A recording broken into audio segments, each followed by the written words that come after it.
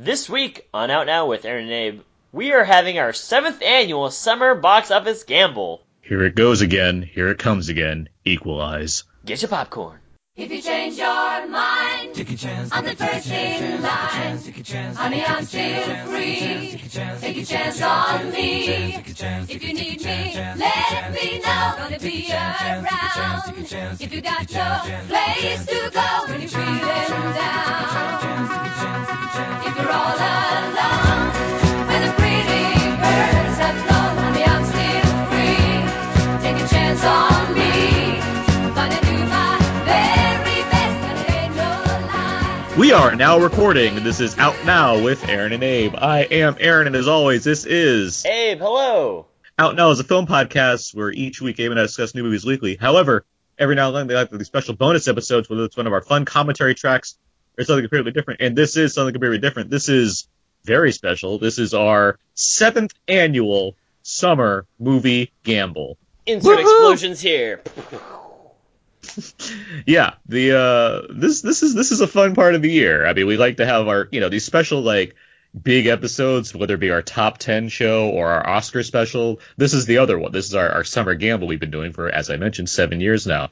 Mm-hmm. It's a lot of fun to do. It's where Abe and I gather many guests of the podcast together for an event where we pick what we think are going to be the biggest films of the summer. We could take a nice way to kind of preview the summer of movies that's about to come, which is going to be full of a lot of big bang for your buck. And it's a good way to kind of get into a friendly competition while also just going over what's coming out, what we're looking forward to, and what have you.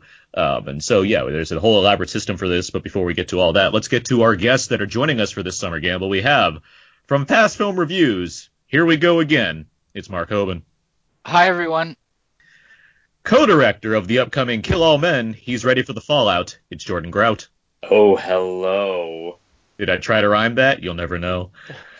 Also joining us from Movies Markus, betting big on Pirates, a Star Wars story, it's Marcus Robinson. I'm back. How are you guys doing today? Doing so well. Good. Yeah, I'm good. All right. I'm ready. Yeah. I'm ready to take the gold, No. Oh, wow.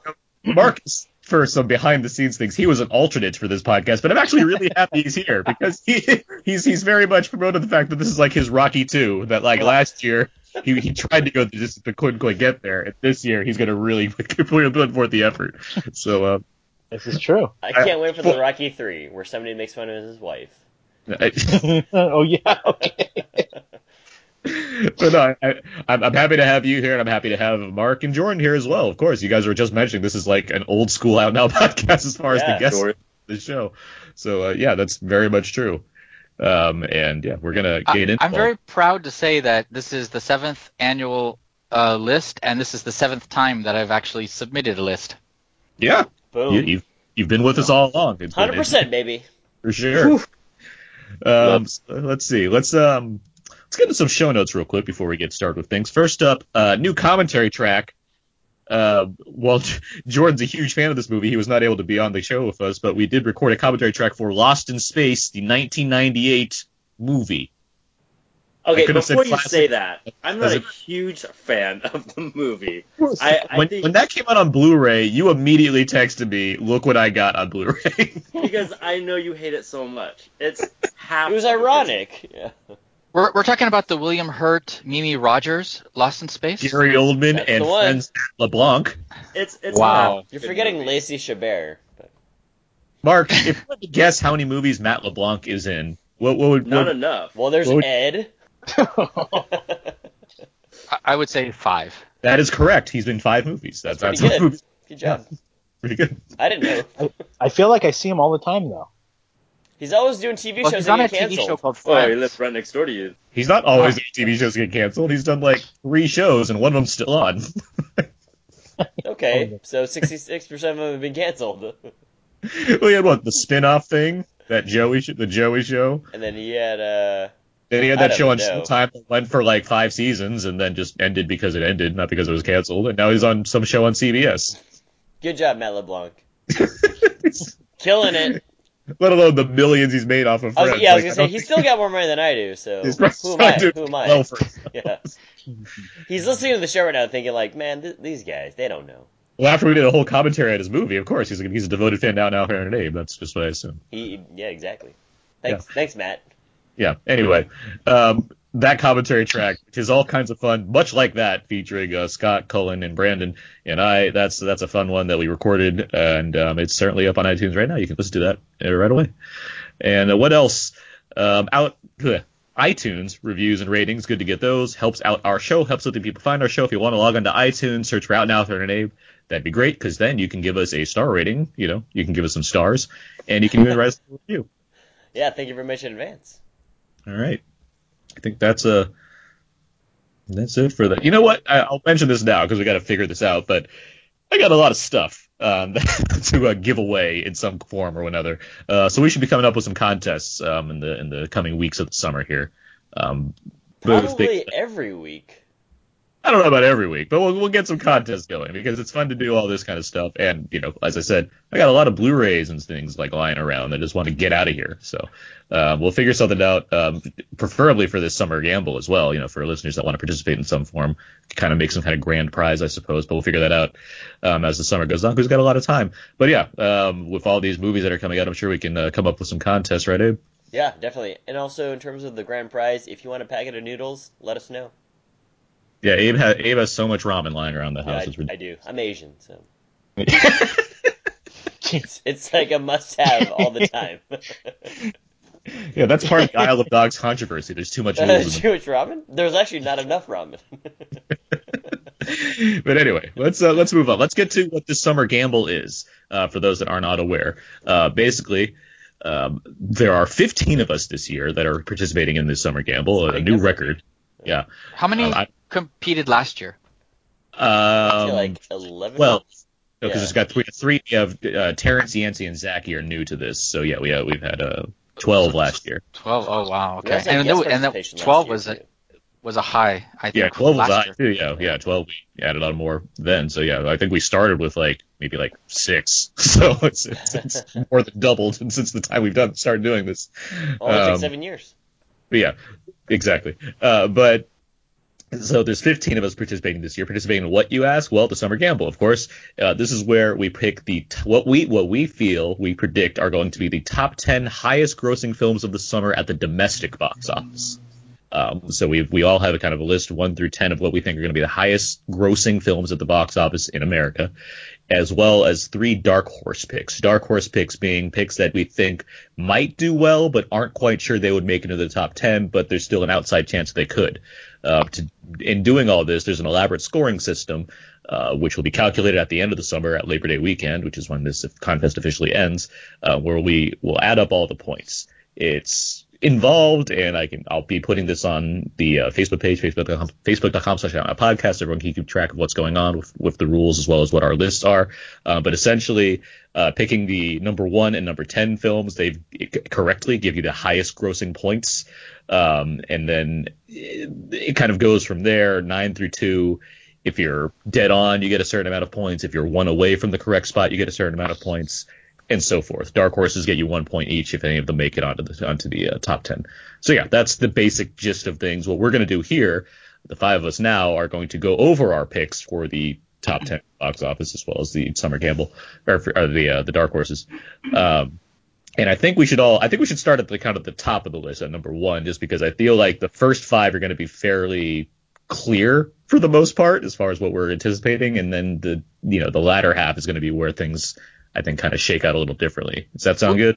That sounds great. But one thing I have to say, every year we think that number 1 is obvious, and me personally, I don't think I've predicted the correct number 1 movie at least 5 or 6 times of this thing. So we all think, I think we all have the same number 1, but it'll be hilarious if something else becomes number 1.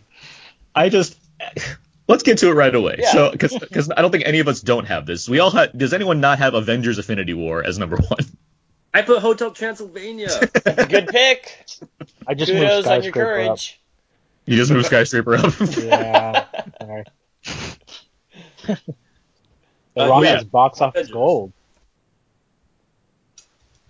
So we all have Avengers: Infinity War as number 1, right? Yeah, Is there? huge, hopefully. Yes, that would seem to be the obvious choice. Okay, well, who wants? Marcus, since you went so opposite last year as far as what the number 1 was versus the rest of us. What do you? You act like this was on purpose. Hey. No. Well, so just no. Go. Well, we should discuss each of these movies. Why did you put Avengers at number 1? I think Avengers, the main cast by itself is going to get over, $600 million. So why not add Black Panther and Guardians fan base, and it's got to push it over close to $1 billion. That's why I picked it. I think it's by the end of summer, $1 billion. Yeah. At the domestic box office? Hey, man, I think so. I think it's going to be close. I think it's going to be close. Okay. Well, okay, yeah, I think it's going to be crazy. Wow. Okay, so we don't select like how much dollar value it's going to be. No. But what are you that's saying? That's why I picked it. You think it's going to do more than Black Panther? That's the thing I'm interested. No. I don't think it's going to do more than Black Panther. How much did Black Panther do? Black Panther did Black billion? Panther's done 600. We're talking domestic. Domestic. Okay, sorry. No, just under Black Panther, I think. But it's going to bring in the Black Panther and Guardians crowd, which is going to push it to number 1 for me. No, I certainly agree with it. Yeah, with that logic. Yes, I do think it's. I mean, the trailers have been kind of almost edited to feel like it's Black Panther 2, which is both clever on their part and smart. Which or Guardians of the Galaxy 3. He'll probably be in it for a total of like 10 minutes, but given how many characters there are. I mean, it seems like the last third is going to take place in Wakanda. Like that seems like how it's going to be. But, I don't know. That battle sequence looks like it could be a different African country. Okay. But yeah, I mean, Black Panther's currently made $681 million in America, which is, by the way, ridiculous that that's happened. So I mean, I wouldn't put it out of the question that Avengers: Infinity War, a movie that combines all of these people, could make just as much money as that. But I do think it seems like an outside chance that it would get that high. I certainly think it's going to be high. I mean, that's why I have it at number 1. Mm-hmm. I should note, though, that Avengers: Infinity War, the first Avengers did 623. Avengers: Age of Ultron, 459. A little bit lower, yeah. Which is a come down from the first Avengers. Yeah. I think by just the nature of all of these characters being involved and making it more than just kind of another Avengers, but like the Avengers movie. Yeah. I'll be curious. It's going to be the 1-2C. And here's my logic. Mm-hmm. Repeatability. I think people are going to watch it more than once. And that goes for most of I mean, sure, yeah. But I mean, they're going to be like, oh, I can't believe that this guy or that gal died. And, oh, no, I've got to go see it again 40,000 times. And that's going to be $1 billion. So do you think that Infinity War will make more than the Avengers from 2012? In the same time span? I think so.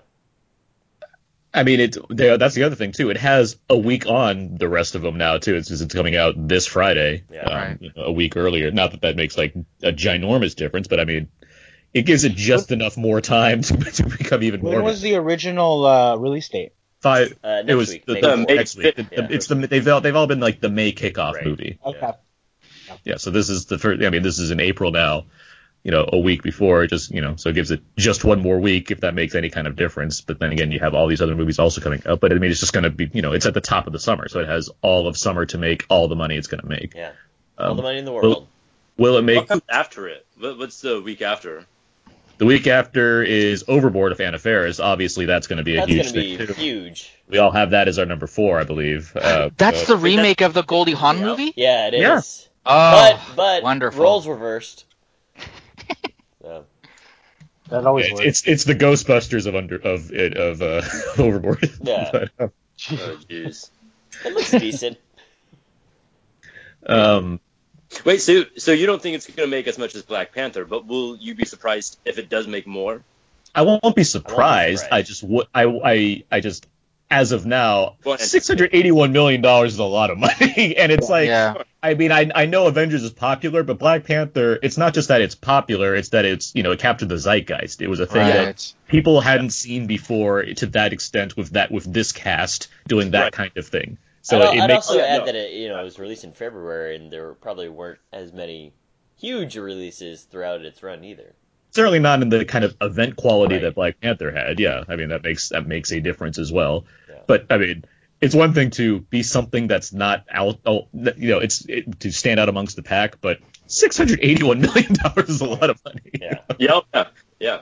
That's Nothing that's to laugh at, and I think Avengers would be that's kind of close to it, but which again, if there's a significant amount of Black Panther involved, that might make a difference as far as how much money it makes. Like that might be like right. I could almost see them like going back and re-editing the film because they didn't know that Black Panther would be the phenomenon that it was when they were making Infinity War. So, I think that they're trying to sort of handle all the characters somewhat equally, but now given Black Panther's status, I think it would be wise to sort of focus on him maybe a little more than some of the other characters. Yeah, I mean, I would. But I'm wondering if when they shot Black Panther, if like they knew what they had.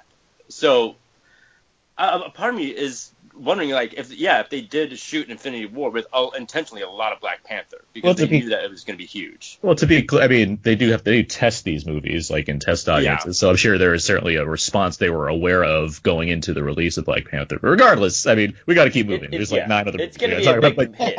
But I mean, we all think Avengers is going to be number one.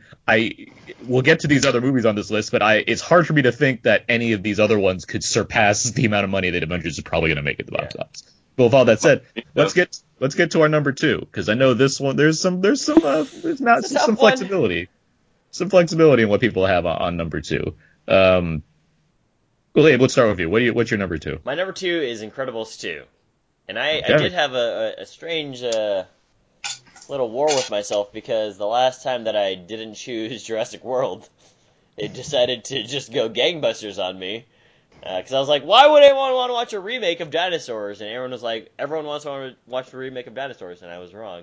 But to be clear, you had Jurassic World at like number 7 or something. Like no, you had it low. It was something low. But I also was you overcompensated by having Independence Day as like your number 1 the next year. Let's not talk about that movie.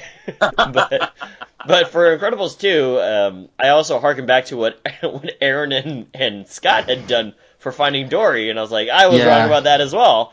And everyone has been waiting for an Incredibles 2 picture. People who were children now have their own children, so there's like additional revenue there. So I was like, I'm just going to go for it. So Incredibles 2 is my number 2 pick. Okay. Mark, what's your number 2? Jurassic World, Fallen Kingdom. Yeah, that's mine as well. Yeah. That's my pick as well. Why do you have Jurassic World there? I mean, I just think it's going to coast on the goodwill of the previous film. I think it's not for me exactly, but I just think that this kind of film is going to be a big hit with families and audiences. I just think it was the last one. I mean, I guess I just point to the success of the previous film, and I just think this will continue that. I mean, and Jordan, you have it at number 2 as well. And let's see, we'll get to another one in a second. But it's pretty all over the place as far as it's either Incredibles or Jurassic World, with the exception of Marcus. You have Deadpool 2. Oh, great!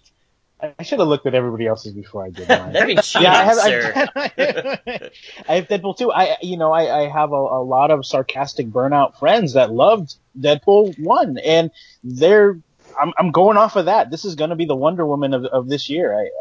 I really believe in that. I have something to Mark, but I have something to say to that. Deadpool 2 is rated R. That's true. Yes. That's going to suppress it, even as much Deadpool as I think it was rated R. Yeah, but it's not going to be the second biggest hit of the year or of the summer. Yeah. Okay. I like your confidence though, because I really think so. Yeah.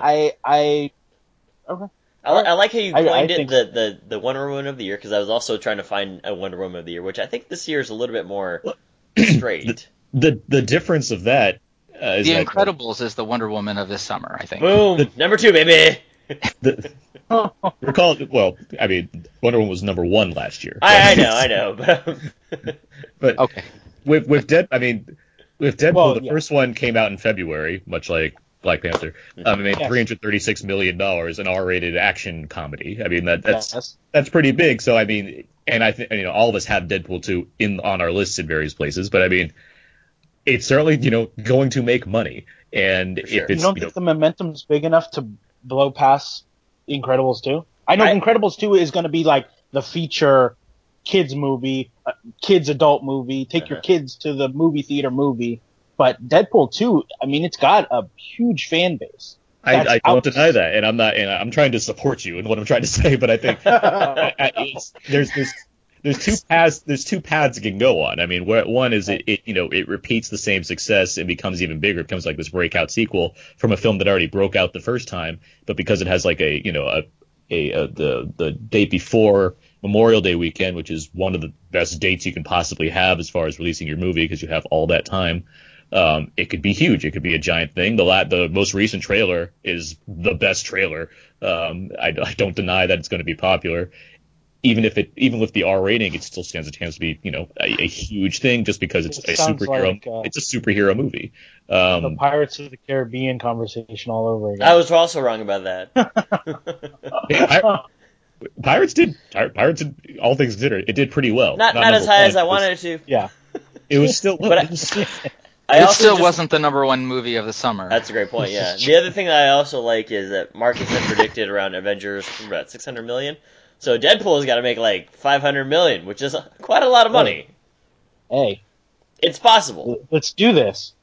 I like your confidence. For an R-rated movie, that's a lot. That's all I gotta say. I mean, it's, matching something like 300, like the first film, that's impressive right there.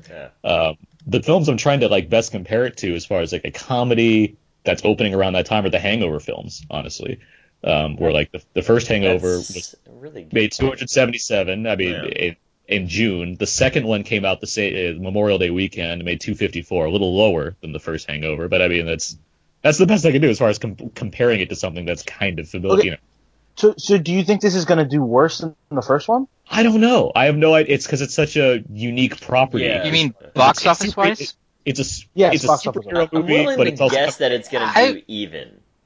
And I wouldn't be surprised if it exceeded it. But I bet if I had to guess, the international grosses will be higher than last time. Okay. Yeah. Is Deadpool before or after Solo? It's the week before Solo. So that could hurt it, having Solo come. That could also hurt Solo, which we'll get to. Yeah. Right. If I was going to guess, I would say that Deadpool 2 would do slightly less than the original, but still, I mean, obviously do well. It'll do well. I think it's going to do well for sure. I think it will do slightly less than the first one, but will do better overseas because I don't think the first one played in China for one thing. I think this one will probably play in China this year. Like it's things like that kind of push it over the top. I want to get to Jurassic World real quick just because I didn't say anything about it, but I do think it'll be number 2. I think the first Jurassic World made 600 something million, had a record breaking opening weekend at the time. It's pretty big. Even if it comes down 30-ish%, that's still $400 million. It's pretty ridiculous. Right. So I don't expect it to go down that much. I expect it to be probably a lean 2-hour movie as opposed to the 2 hour 50-minute Avengers is most likely to be and whatever else. So it will be able to play as much as it needs to. Kids love dinosaurs. The logic just says Jurassic World to me, but yeah, I'm curious. So I don't think this movie is really meant for me, but what does everyone think of the trailer for this movie? Meh. I think it looks really the new one. No, I didn't see the new one. The new trailer. I think it emphasizes that Deadpool it's for Jurassic World.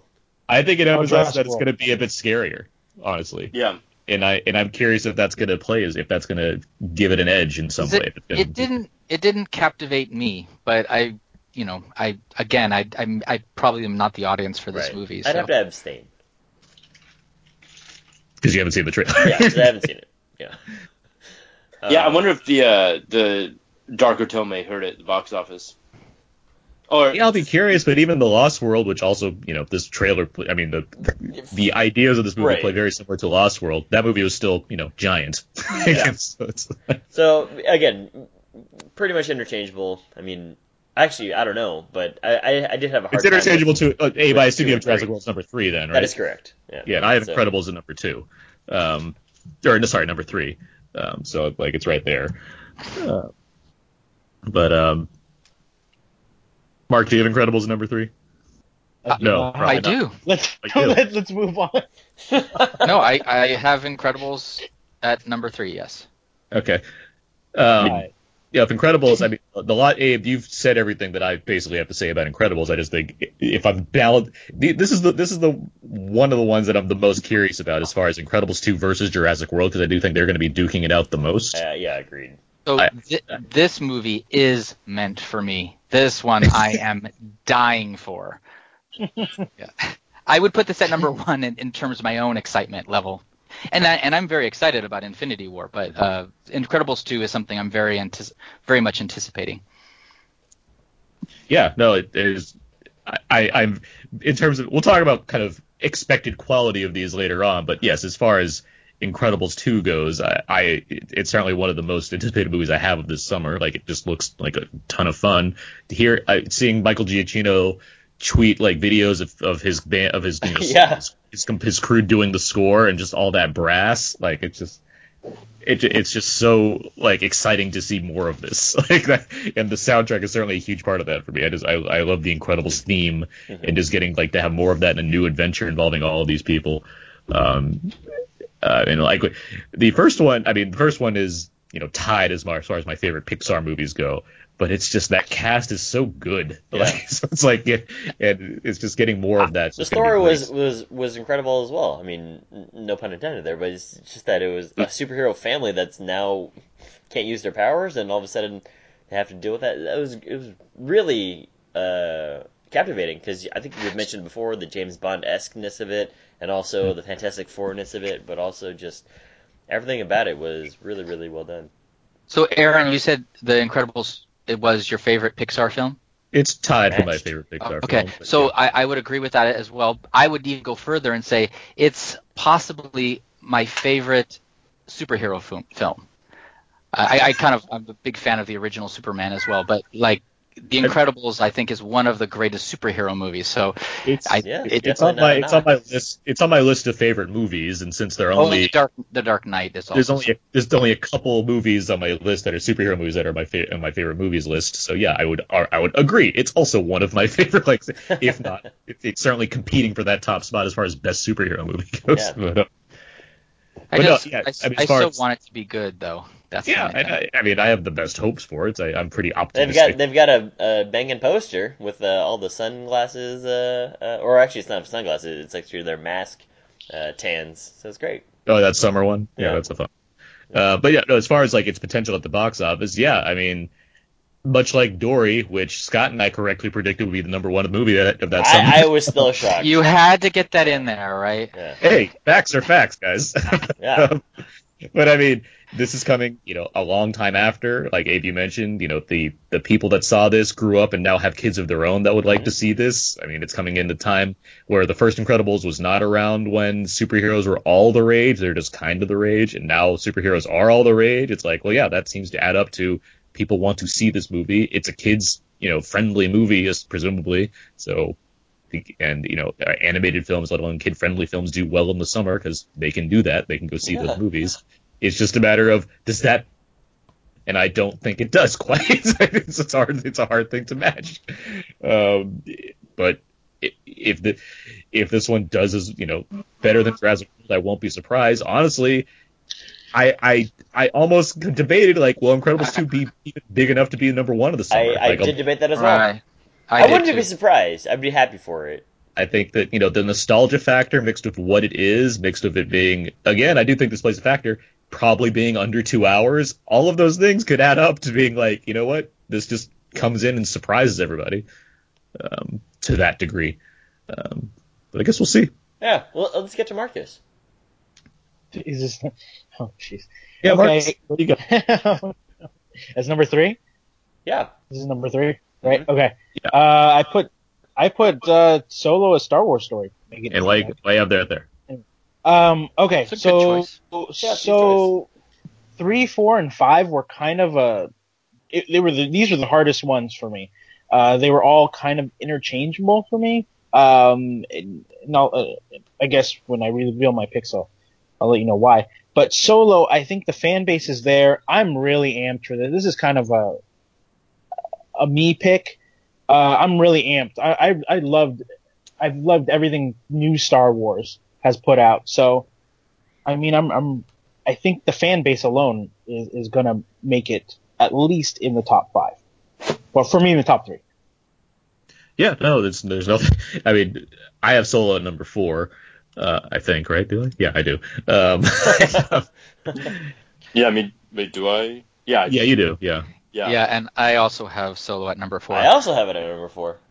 Yeah, I mean, none of us. I mean, it's Star Wars. It's hard to. It's hard to. Right. It's hard to not have Star Wars higher.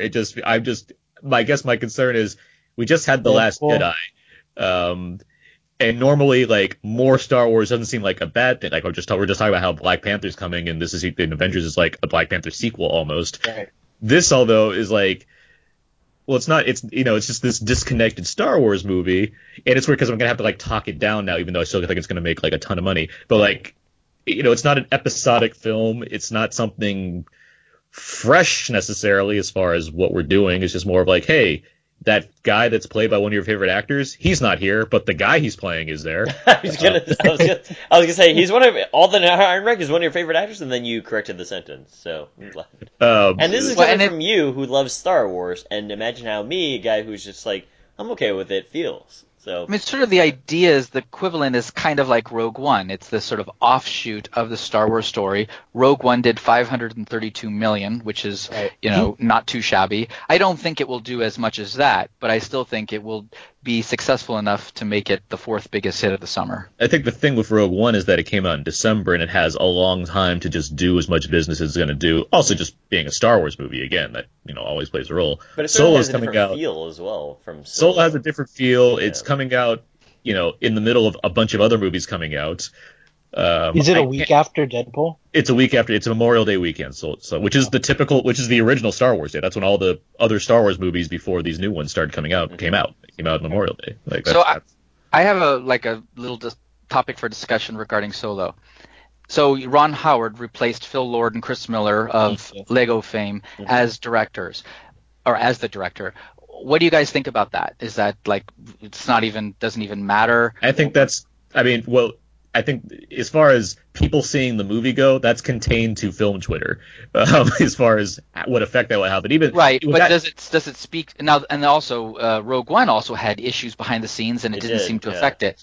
But does that mean there are some kind of problems behind the scenes, or is that still like, it's much ado about nothing? I think it's more the latter because after Rogue One was released and a few months later there was like, the director there was actually more extensive reshoots than originally was told to public audiences. So Aaron has mentioned this before. I mean, Ron Howard has done 80% plus reshoots on this movie, so it's basically a Ron Howard film now. So I think it's kind of much ado about nothing. Also, standard audiences, they're probably not going to care about all that backstory, and they probably don't even know what Phil Lord and Chris Miller have directed. For one thing, they don't know. They don't really pay attention to this thing. They just see, hey, there's a Star Wars movie coming. I'm going to go see that. Also, any one of us that knows that this has happened, none of us are like, well, they changed directors. I'm not going to see a new Star Wars movie now. That's just not a thing anyone says. Yeah. But if anything, you're more curious because you're like, well, what's this going to be? Now, if the movie's terrible, which I don't expect because Kathleen Kennedy is a boss and knows what she's doing. Right. Which tangent but related, this is also another thing about Last Jedi. It's like, you think Kathleen Kennedy will let a bad movie slide past her? No, look what she did with this. She fired the directors. So, more support for The Last Jedi. As I say, if the movie's actually like terrible or at a more believable understanding, just incredibly average, then that might limit people seeing it again. In the midst of all these movies coming out, they're like, why do I need to see Star Wars again? It was okay. So that could potentially lower its chances at the box office. But that said, I've heard a lot of things about it that is supposed to be pretty good, and so I kind of expect people would want to not only see this movie but see it again. Yeah, I do find it a little just ironic that a movie called Solo, a Star Wars story, the character that seems to be generating the most positive buzz is Donald Glover as Lando. He's killing it. Yeah.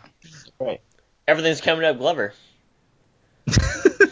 That's it. I mean, people love Atlanta, you know. Yeah, he's got Atlanta. He's got his rap career, and he's got like some more like buzz for Atlanta. A show I write about every week, and Yeah. I was super happy to watch all the time because it's great. But yeah, no, Lando certainly. Lando and like Chewbacca in this latest show was like, oh, this is a great Chewbacca movie too. Apparently, he's gonna be all over this thing. Like, I can't wait for that. Yeah, those are like as far as excitement for this movie goes. For one thing, I do like Ron Howard. He's great. It's been a minute since he's directed like an amazing movie. We really loved Rush on this podcast. Loved it. This was That long ago, though. this was really a gift, I think, that Ron Howard got. I mean, to be able to direct this film. And we mentioned this before, but Ron Howard is like great friends with George. I mean, he's in George Lucas's, one of his seminal movies, American Graffiti, but they've also been like amazing friends throughout the decades. And he was even going to direct one of the prequels at one point before Lucas was like, nah, I'm just going to do the whole thing. So it's like, it's not like, it's not unheard of that Howard would be involved in Star Wars in some capacity. Like, so it's, if you're going to replace directors midway, if not more through shooting, Ron Howard's a pretty good substitution. I mean, he's an accomplished director. He's an Oscar-winning director. I mean, he knows what he's doing. Yeah, he's in plenty of good films. Kathleen Kennedy, she's not just like, all right, let's just make this as good as we can and just jut it out into theaters. She's gonna do the best job she can to produce a good movie. So I'd like to think that the Solo movie is going to not only be entertaining, but entertaining enough for people to be like, yeah, why would I not want to see Star Wars over and over again at the box office? That's what we do with Star Wars movies. So, but as long as I think this have it pretty high here. Like none of us have it. I'm looking at all these lists. None of us have it, anywhere under the top 5. So, I mean, does this come out in comparison to Incredibles 2? Are they far enough away from each other? June 13th or something like that? June 15th is Incredibles 2. 15th, yeah. So and Solo is May 25th. Months. This one's fun. Yeah. I think they could have crossover fan base. That's all these movies have. I mean, all of us are going to see all of these movies. No. Yes, for sure. Yes. Just one other thing, though, I just wanted to mention. So Ron Howard, the biggest grossing film that he's ever had is How the Grinch Stole Christmas. That did $260 million. Mm-hmm. This is going to be the biggest movie he's ever directed. I mean that Grinch movie it will make more than $260 million. But I know this will make more than $260 million. So that's kind of interesting. I mean, with inflation, the paper made like $500 million. But I mean, we don't have to get into that. I'm kidding. But, that's a great movie. It is a great movie. It's a podcast favorite on this podcast. Yeah, people should go see it. Actually, I'm curious what his inflated movies with are. The Post? Inflation. Yeah, even it's still Grinch. It's still his biggest. But Apollo 13 and Da Vinci Code are like pretty high as far as inflation goes. Yeah, that Da Vinci series is okay. No, it's not. It's terrible. I wanted to give him some credit. We were just praising him. Come on. If it matters, worldwide, Da Vinci Code is his biggest movie, easily. But yeah, that Grinch movie. God. Yeah, I know. We've got another one we're looking forward to this coming holiday season. Oh yeah, another Grinch movie coming. With Timothy Carlton Cumberbatch, so we got that going. Let's get to our number 5s, which a lot of us, or at least I do. I have Deadpool 2. Since Mark has so clearly said that there's only certain movies that we have, I assume you have Deadpool 2 at your number 5 as well. Correct. Okay. Abe, what do you got? Brilliant I had deduction. the same thing. Deadpool 2. Deadpool 2. Okay. And for the most part, we're all pretty on board with all of this. Yeah, I mean the 3 4 5 slot is a little bit interchangeable. Make fun of Marcus. I'm not doing that. Like no, we're definitely not. I mean, we don't have Marcus on to make fun of Marcus. This is the Marcus roast. No, that I will get prepared for that for sure. But I think we've talked enough about Deadpool 2 already. I think, but we all. We have the same kind of thoughts about it. Marcus, you have Jurassic World as your number 5. Any reason why it's fairly low?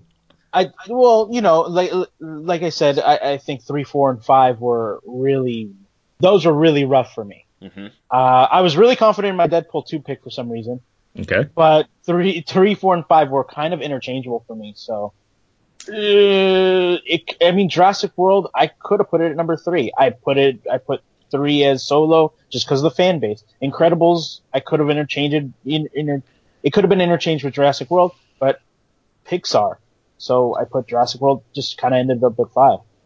Again, I don't think there's going to be necessarily too much surprise if any of these. I mean, most of us have Solo at 4. It's like that could easily be high. Like that, it's a Star Wars movie. It's hard to say like this is not going to make as much money compared to these other two things because it's Star Wars. Like that's a hard statement to be pressed on to make.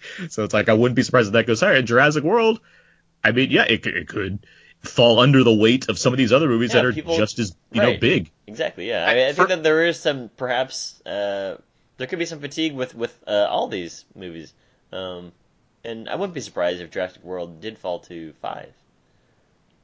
I think the only big surprise I would be. But in terms of like the dollar voice of standards, Mark with the voice of reason. I'll point this out for Jurassic World because I know there's a certain level of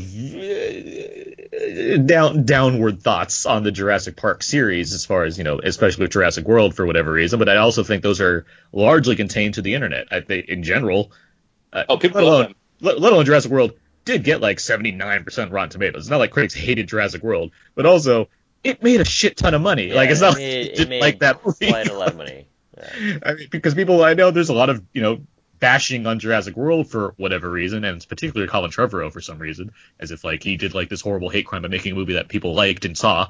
But in general, audiences that aren't people on podcasts, people on Twitter all day like dinosaurs. They like Jurassic Park movies. They go and see them. This is true. So it's hard to think like it would have a giant drop off. Again, I do think it'll be top 5 in some capacity. Yeah, I think it's gonna be number 2, but.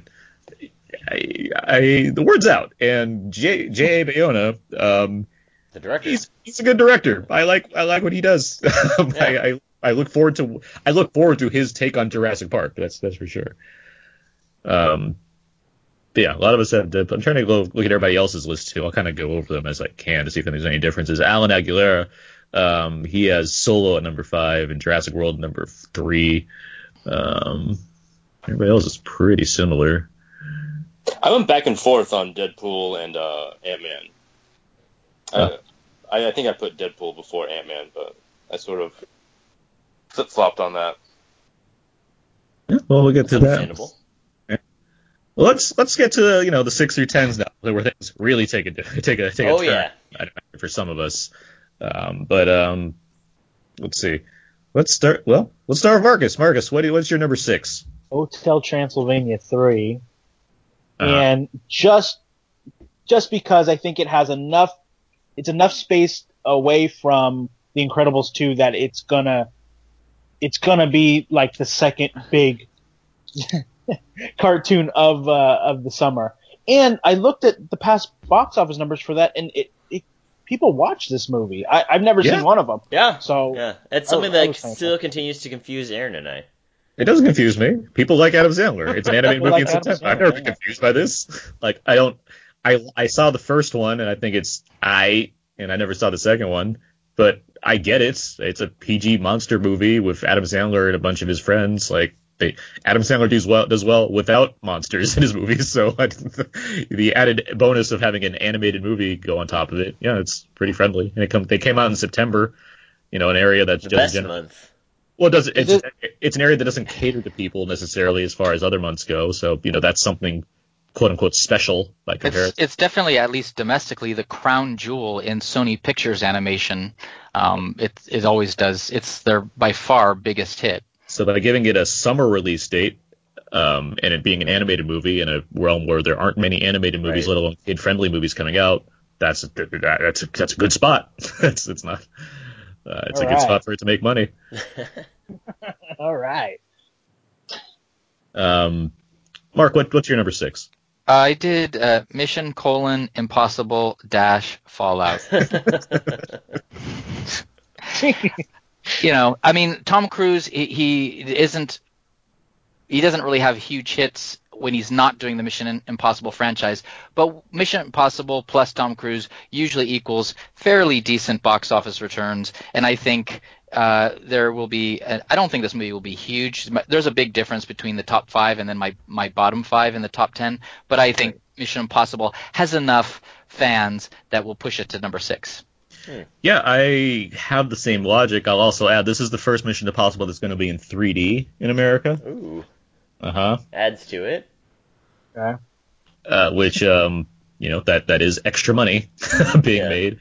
I think as opposed to being a superhero movie, although you can debate whether Ethan Hunt is super heroic or not, it is a straight up action movie, which gives it something of a separation from other action movies coming out in the summer. It's not sci-fi, it's not people in capes, it's Tom Cruise getting into brawls and stuff. Car chases and whatnot. So what's Angela the Rogue Bassett Nation? is there. There's a giant cast here actually, but I will note what the Rogue Nation. That did like 190. It did 179, if I'm not mistaken. Yeah, something like that. Which was it was a bit down from Ghost Protocol, but Ghost Protocol came out. Yeah. That came out in December of 2011, and also had that kind of that IMAX spectacle aspect thrown onto it. Rogue Nation. Oh, sorry, I was off 195. I said it 190. Okay. I'll be curious if it goes higher. This is the sixth one? Seventh one? This is the sixth Mission Impossible film. We're in a weird place where growing in that high of number doesn't make you go drastically down in the way it used to. So I'll be curious if it goes. Well, I mean, they haven't gone to space yet like they used to, so that's definitely a plus. Thanks a lot, Fast and Furious franchise. You can't blame Fast. They haven't gone to space yet. I want them to. And we haven't seen this Mission Impossible. That was a Fast and Furious reference? No, it's just that. No. The space reference is more for Leprechaun 4. Leprechaun 4, Jason, like a lot of franchises tend to go to space eventually. Or what about James Bond and Moonraker? Moonraker, yeah. It happens. Yeah, it does, yeah. So, anyway, for... Abe, what do you have at number 6? Do you have Mission Impossible? I do not have Mission Impossible. I have Ocean's 8.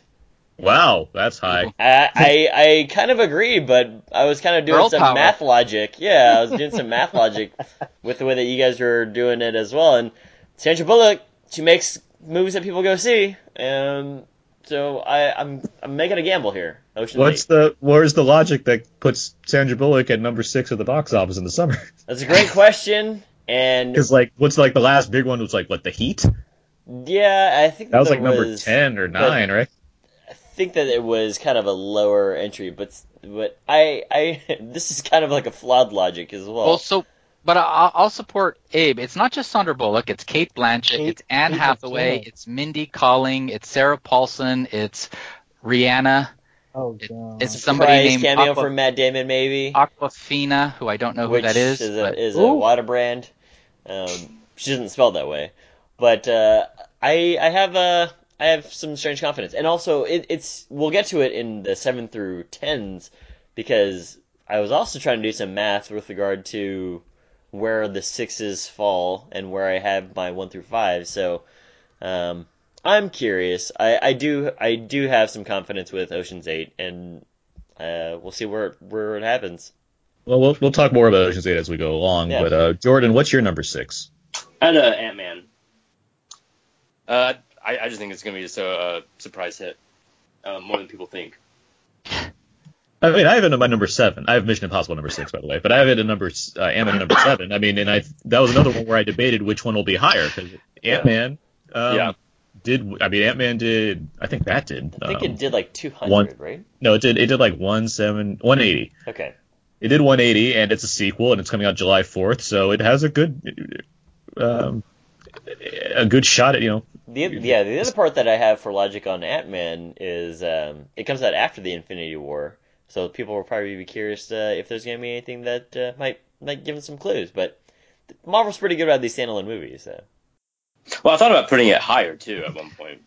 Yeah, I mean, you called it a surprise hit. I don't think any Marvel Cinematic Universe movie could be considered a surprise hit.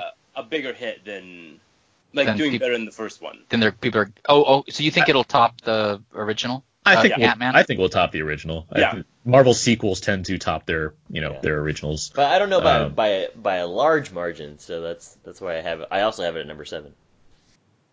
Yeah, I mean, Ant-Man their lowest grossing film so far?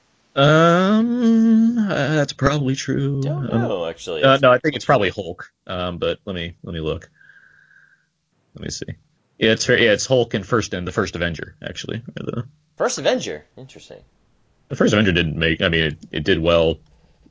It did okay. I mean, it became what it is, but it did super hot the first time out.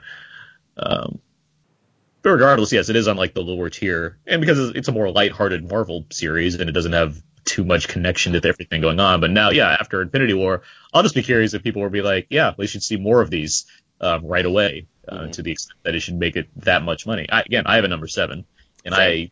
I was curious if it's going to do as well as or like what it's going to do against Mission Impossible. I think those two are kind of a toss up because like Mark, you said, after number 5, things go from potentially 300 million down to like skirting with 200 million. Yeah, like that seems like it's going to be that.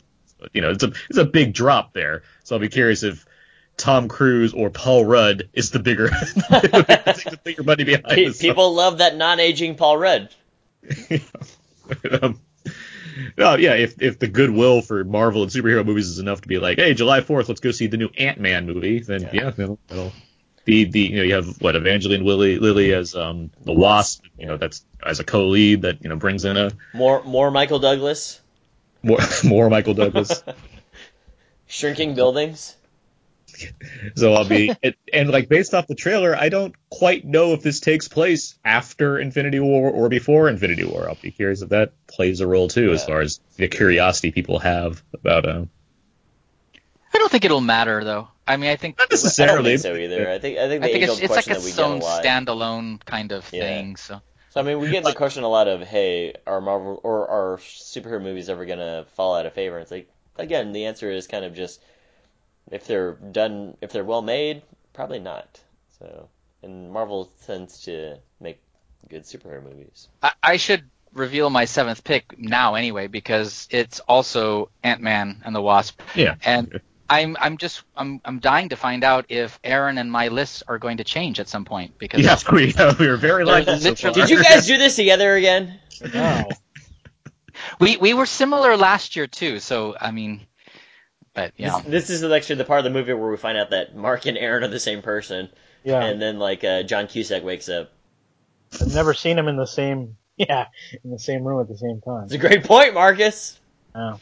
Excellent point. As far as differences go, and we'll talk more about these, I'm sure, as we go on. But Terrence John's a friend of the show, first time on the Summer Gamble. He has Mamma Mia, Here We Go Again, number 7. Mm-hmm. And he has Ant-Man, number 10. Let's see. And Jordan, what's your number 7, actually? Oh, what is it? Oh, Ocean's 8. Yeah, you and Alan have the same number 7. Yeah. Ocean's 8. I'm looking at it. I feel like I should have bumped Mission Impossible up a few notches, but I think you're fine. Well, we're officially recording now, so you can't. I know. I'm going to do it right now anyway. No, I'm going to keep it. No, I think Ocean's 8, like you mentioned before, has the added bonus of a great cast, goodwill behind it from the other Ocean's movie. It's going to be huge. I'll be curious if that adds up, if there is enough good. I'll say this because I like the Ocean's movies, and people liked them enough to get to 3 movies, and people generally seem to like Ocean's 13 more. I think it's the weakest of the 3. But I'll also wonder, does that matter? Does it matter if it's, if what the opinions are on those Ocean's movies versus what this new Ocean's movie I want to venture no.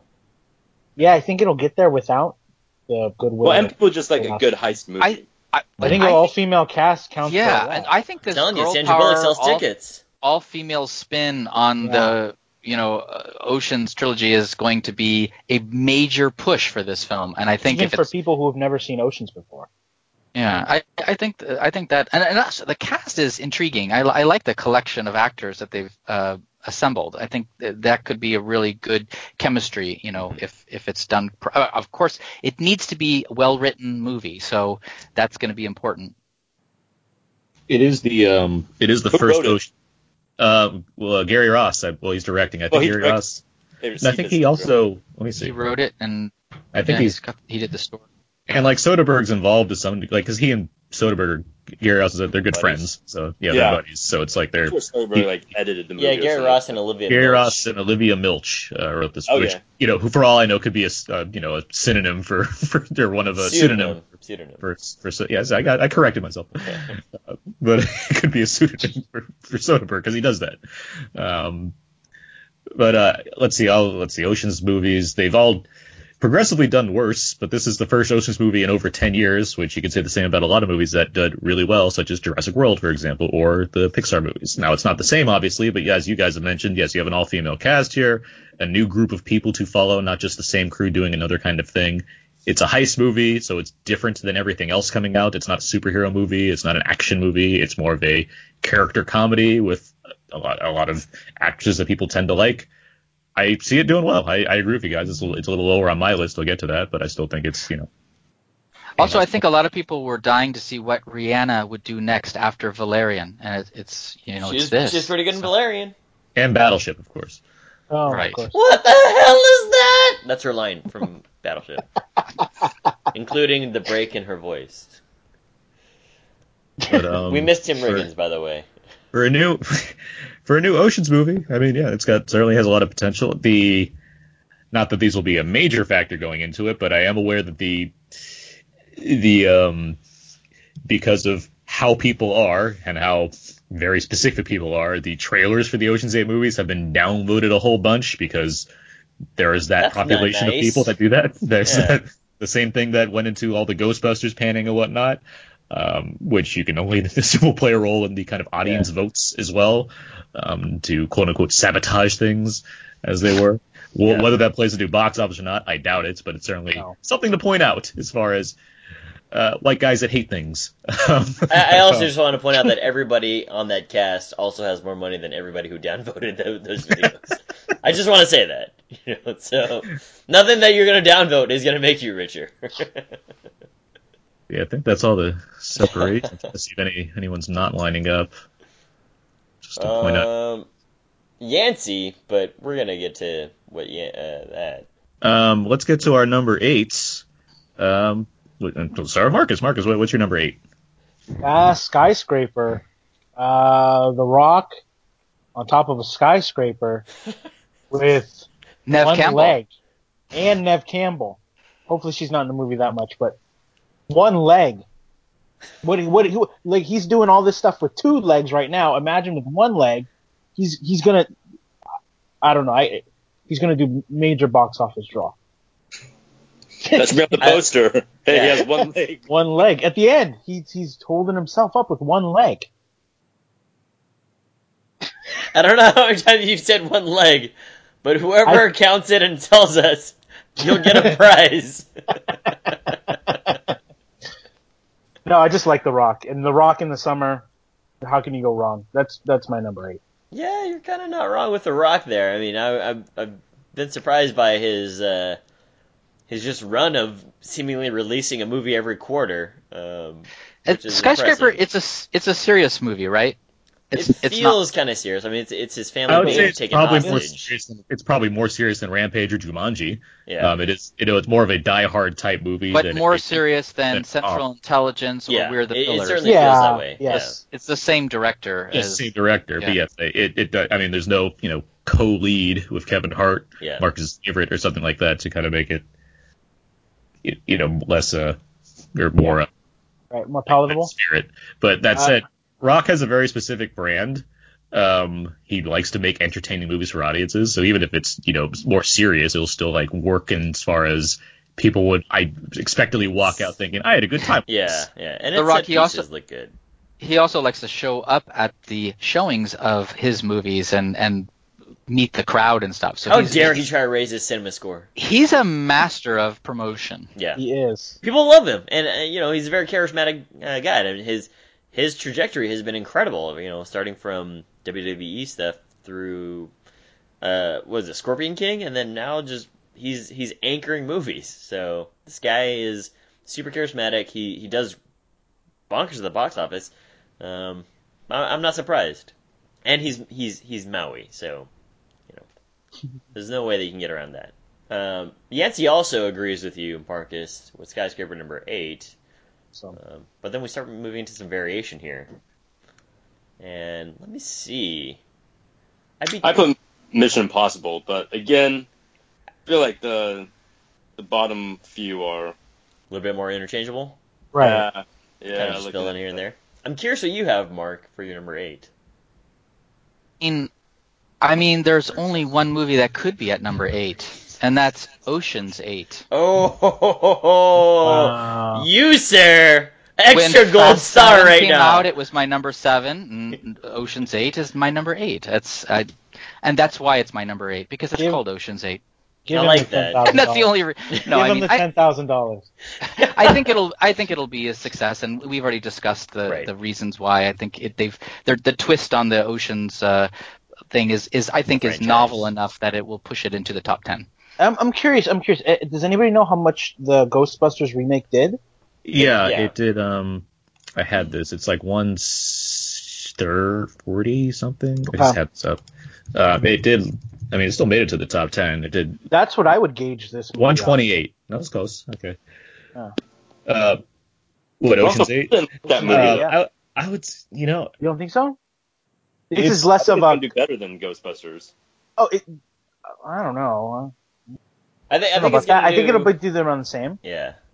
Well, I think it's going to do better. That's why I have it at my number 6. But in terms of, I think that there's fewer people that are like, Ghostbusters is a better movie. We can go and just keep watching those. It just feels like a different property altogether from the other Ocean's movies, like what we just discussed. So. No, yeah, I think it's that's exactly what it is. There's a lot of. There's not a white male contingent that's like, you can't replace our Ghostbusters, or at least it's less strong than the Ocean's movies. They don't feel as passionate as they do about Ghostbusters, so it'll by default. It doesn't need Gary Ross going for months on Twitter and on social media and interviews saying how much we need to not only make a good movie but fight against the bullies that are going against us. Yeah. In the same way that Paul Feig unfortunately had to do. He had to keep playing up that card the entire run during the Ghostbusters kind of press tour and whatnot, which is unfortunate. And I wish that movie was better. The Ghostbusters movie. I had fun with it. I think it's fine. Yeah. I think it's fine. It wasn't as terrible as people were making it out to be. And... Well, it was. I mean, people were making it out. There's no people making it out to be. It was more of people didn't see it sight unseen and were just bashing it. True. They just hated on it before it was even seen.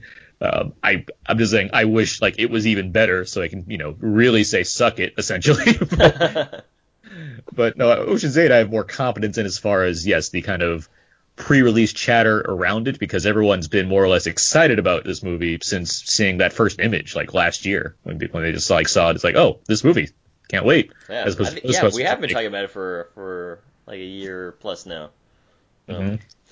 For some apparent reason, when you were remaking Ghostbusters, you were destroying people's childhood. But I don't think there is that feeling about the Ocean's 11 franchise. Well, those baby boomers were really upset when they were like, "Oh, Frank Sinatra had it better than you guys did." It's like, all right. Hey, what's your number 8? My number 8 is Mission Impossible Fallout. Low. I don't know. I mean, we talked about it just briefly as well, of just the whole entire Ghost Protocol and Rogue Nation. They've made around $200 million, so I'm not expecting this one to go, crazily over those. I mean, it's just number 8. I know. If you have Ant-Man at number 7, I think Ant-Man's going to make $207 million. Well, you're expecting. Well, with the logic you have Ocean's 8 going to make over $200 million. Over $200 million. I mean, I'm all for the it's success. It's a lot of money. That's a lot of money for that movie to make, and I just don't see it. If no other Ocean's movies ever made that much money, I don't know if Ocean's 8's going to be the one that suddenly does that. Sandra Bullock's sending everybody tickets in Austin right now. Yeah, but I mean, kids are nostalgic for dinosaurs. They're not nostalgic for heist movies. Wait. One's practical, and one is 600 million years old. Come on now, kids, be practical. The practical one is possible. To Abe's credit, I could see Ocean's 8 breaking out. I mean, I don't know if it will. It's kind of, we talked about that whole entire, where is there a movie that's going to do better than everybody expected? And that's, again, the list that we all have, the movies that I saw here, I wasn't, when I was preparing my list, I didn't really think of anyone that said, oh, well, this one's going to definitely be, like Markus mentioned, the Wonder Woman of the year. Ocean's 8 is probably just my closest pick to, hey, this is going to do gangbusters. It easily is. Yeah, no question. But, I mean, again, the logic of, hey, Mission Impossible number 8, I mean, that it kind of segues into Jordan as well. But, again, my logic is I don't think it's going to do it's not as though it's diminishing returns. The Mission Impossible franchise has been very strong, but I don't know if it's going to do like $250 million. I think it's still going to do. I mean, with 3D, I could easily see it doing that. Especially if it's good, which I don't have a reason to think it won't be good. That trailer is better than any other trailer right now. That trailer, I haven't seen it. And part of it is you look at what the history of the series has done before, and even just decrease it. It still's going to do. I mean, it would have to decrease an incredible amount for it to not, I don't know. It's still going to do well. I put it at number 6. Yeah, it's still going to do well. I just when you put Ocean's 8 that high, I just think of like, well, what's comparable to that? The one thing I can look at is like Pitch Perfect 2, but again, that was like a breakout sequel to a first one that just amassed this kind of cult audience and really built it up.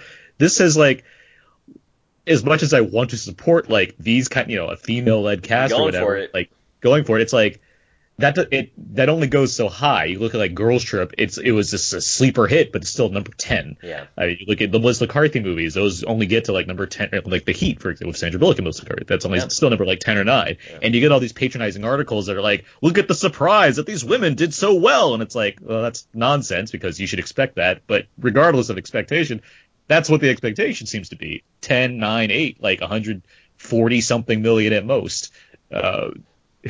I'd love to see Ocean's 8 do better than that, especially if it's good.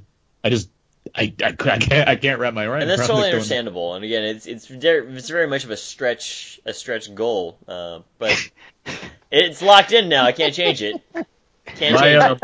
My number 8, by the way, which is where Mark and I just separate. It's a Hotel Transylvania 3. Finally. Oh no. We've talked about this is you didn't have that fun 8 on 8 thing like Mark did.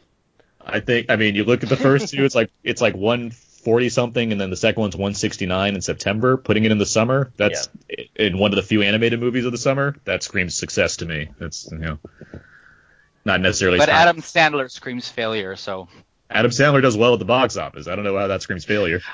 I don't think so in recent years, but he hasn't been in movies in recent. He's been in Netflix. He's been in Netflix movies, yeah. And there's a reason for that. Sign that deal. I hate Adam Sandler too much. I'd say I hated him. I'm just judging his box office performance. I'm approaching it from purely an unemotional standpoint. Grown Ups 2, one of the biggest movies of the summer. Oh gosh, it was. I don't care who Adam Sandler is. They just see the animated movie. So Grown Ups is to Adam Sandler what Mission Impossible is to Tom Cruise. It's their like success, and that in the recent years. But who stars in Hotel Transylvania movies? David Spade. All of the people in the Grown Ups movies. Selena Gomez. Selena Gomez. Add animation on top of that. That's success to me. I'm not sure how many kids are going, oh my gosh, Adam Sandler is doing the voice. Let's go see this. I think it's more that Dracula, the Wolfman, Mummy are all there, and they're all just having adventures. The adults that grew up liking Adam Sandler that are taking their kids, they're taking their kids. Those people should be ashamed of themselves. You're saying you haven't seen the Hotel Transylvania movies. I haven't seen them. I'm willing to bet that they're okay. Don't care about Adam Sandler. Like they don't give two shits about Adam Sandler. Like, they just want to go see the animated movies with funny monsters. Yeah, I think it's more the animated movie, the funny monsters. I'm saying there are adults that have to take these kids, and those adults like Adam Sandler. Possible. Okay. That's true. We're gonna get him on speed dial. We'll ask him. I forgot that I'm so wrong that people hate Adam Sandler. That's why he's been nothing of a success over the past 2 decades. We're not talking about the past 2 decades. We're talking about like the recent 5-6 years. We're talking about recent. Yeah. We're talking Pixels and Blended. One of the biggest movies of the summer that You're getting really worked up on Adam Sandler, which I enjoyed his early movies just like you did. You keep going back to me as if I'm only counting like Billy Madison, which is not even a box office hit. I'm talking about his last big Aaron's movie. getting really worked up. Well, like you're not give me any I'm not even the one that started the Adam Sandler argument. I'm just like, all right, it is what it is. It's definitely not my number 8. It's on my top 10, but it's not number 8. I mean, it's gonna be top 10 for sure. I'm trying to understand what you're giving me shit for. It's like you all have it in the top 10. I wasn't giving you shit. Anyway, in terms of number 8s, I don't think there's really a whole lot of variation in terms of just Hotel Transylvania, Skyscraper, and there's a couple a few Ocean's 8 actually. So Yeah, we're all pretty around the same. Yeah, we got okay. Well, let's get to number 9. I'll start this time. Actually, I have Ocean's 8 at number 9. okay. I think it's fairly negligible, but that's where I have it. So. I have it at the same spot. Alan has Sicario at number 9, which That's good luck with that. good luck, yeah. Yeah, good luck with that. That's Day of the Soldado. That's never going to happen. But good on. The movie's not going to be a breakout sequel after dropping Emily Blunt. That's not how that happens. Well, I mean, the movie itself also made like $90 million or something like that, or maybe even less. It made $46 million. Wow. Okay, there you go. So in September, 84 worldwide. Good movie. And I think a lot of that comes from the fact that, hey, Emily Blunt's in this. She's not in movies like this. That's neat. Now it's like, look at these two guys doing guy stuff in a guy movie in the summer. Great. But it has him shooting the gun with his finger. After telling the guy to put his glasses on too. That was like super cold blooded. You lose all accuracy. All right. That's like it's very much House of the Dead logic. Yeah. He's standing right there. Yeah. 3 feet away. Abe, what's your number 9? My number 9 is Skyscraper. We've talked about it. I think The Rock's gonna do well, but it's my number 9. Adam has Mamma Mia. So do I. So does Jordan, yeah. Yeah. And Maxwell. Yeah. Who else has it? Did the first Mamma Mia do well?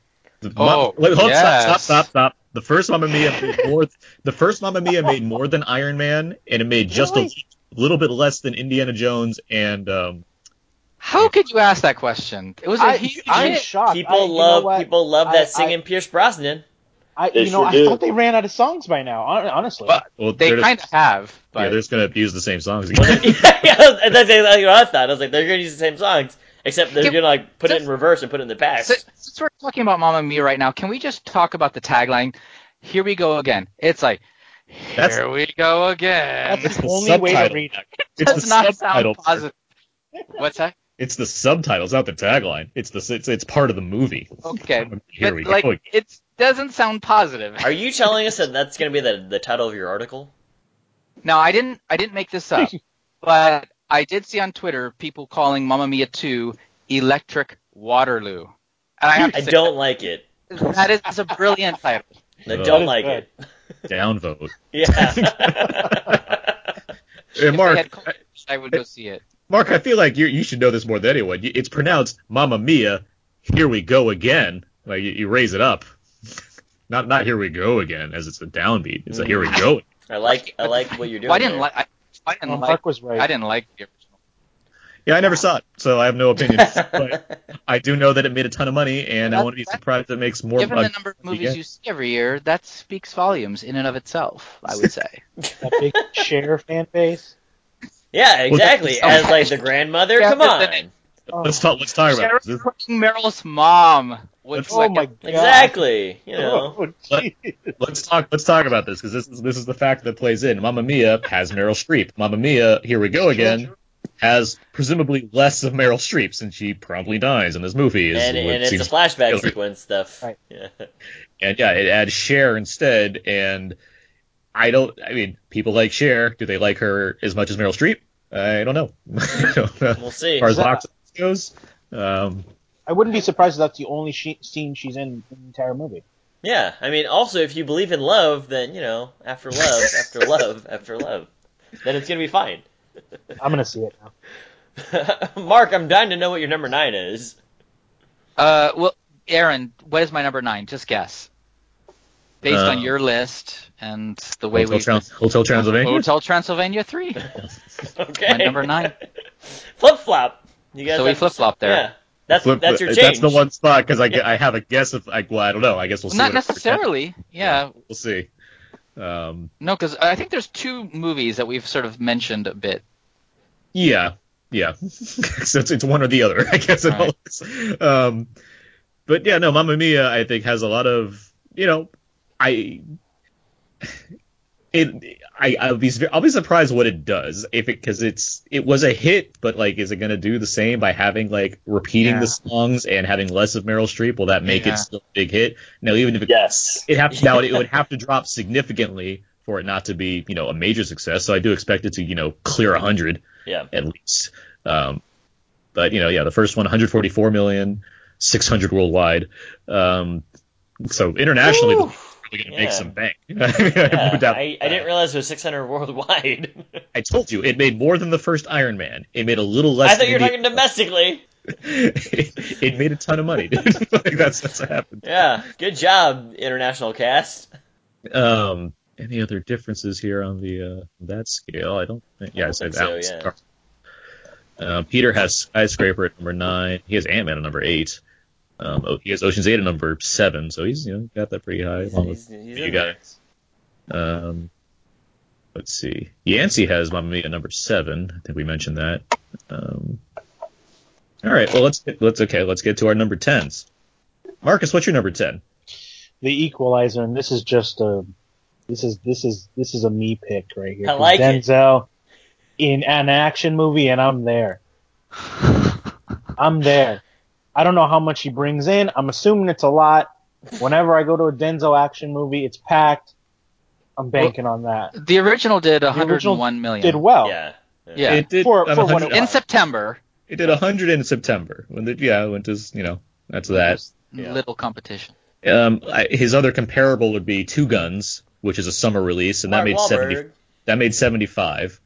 And James Marsden. So it's not. And James Marsden and Bill Paxton, very scary. Oh, in that movie. Denzel's the kind of guy. Well, yeah, he'll bring an audience and he'll do well for him. He doesn't bring giant numbers, but yeah, Equalizer is one of his bigger hits, and also this sequel is his first sequel ever. Wow. Why? I don't know, because I didn't like the first Equalizer. I thought it sucked a lot, but here we are. I mean, he's returning tools that are murder weapons. That's really I didn't egregious. like it either.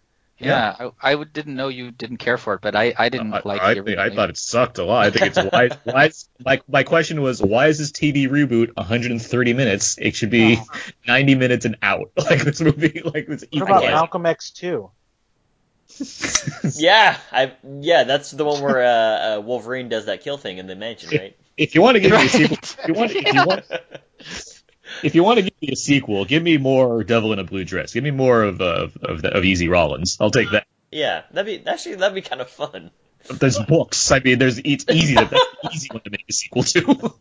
I was gonna say, like, I respect you for just the me pick, Markus. I respect that a lot. Well, you know what? Honestly, I had to put a black movie in there, and that was it. So basically, what you're saying is you're confirmed for that episode when we have Avengers. Oh, that's true. That's true. I mean, he put that number 1, so But this is a black pick. This is Denzel. I mean, I'll say this: number 10 is important because it's worth just as many points. Right. Number 10 is major. This is a major pick right here, and it's rare. It is one of the hardest to predict, I think, too. Yeah, because it's the one that's why it's got the point total. Certainly a breakout movie or the movie that doesn't do as well as you thought it would do. So, i.e., last year it was Girls Trip, and I don't think anybody picked Girls Trip at number 10. No. Scott had it in a Dark Horse. Dark Horse. Yeah. Actually, I have it right here. Yeah, it's on the next tab. It's on the next tab. Yeah, Scott and Alan had it as a dark horse. I mean, it was between this and Uncle Drew. So. Peter had it at number 9. Like, he had it in the top 10. Number 9. Yeah. But Uncle Drew. I mean, there's a lot of Uncle Drew love in the dark horse. There is. Yeah, I saw that. It was odd.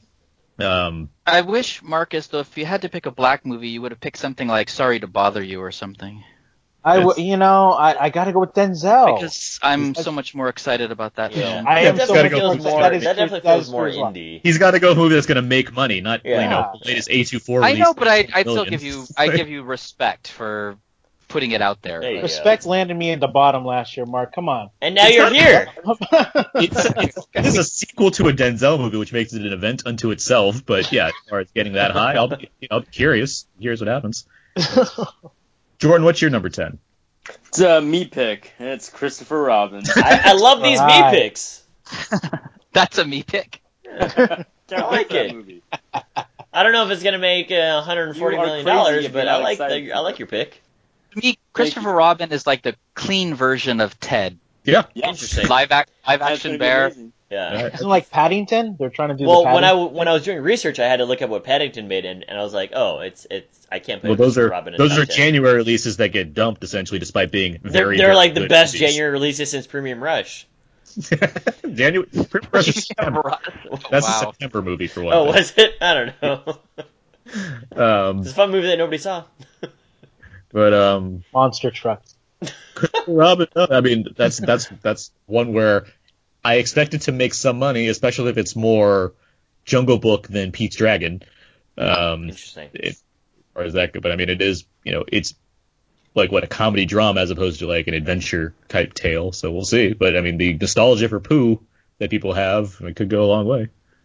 When I saw the trailer in the theater, the reaction it got when Pooh stuck his little head out was great. But people Okay. didn't realize Yeah, you had me on the edge of my seat there. I was like, were people booing it? No. What was the reaction? There was a lot of He awe. said it was and, great. oh my God, Okay. Well, Mark, what's your number 10? So my number 10 is Skyscraper. We have the same 10. Okay. I feel like it could have been either that or Mamma Mia. So. But I have anyway. more faith in The Rock. Yeah.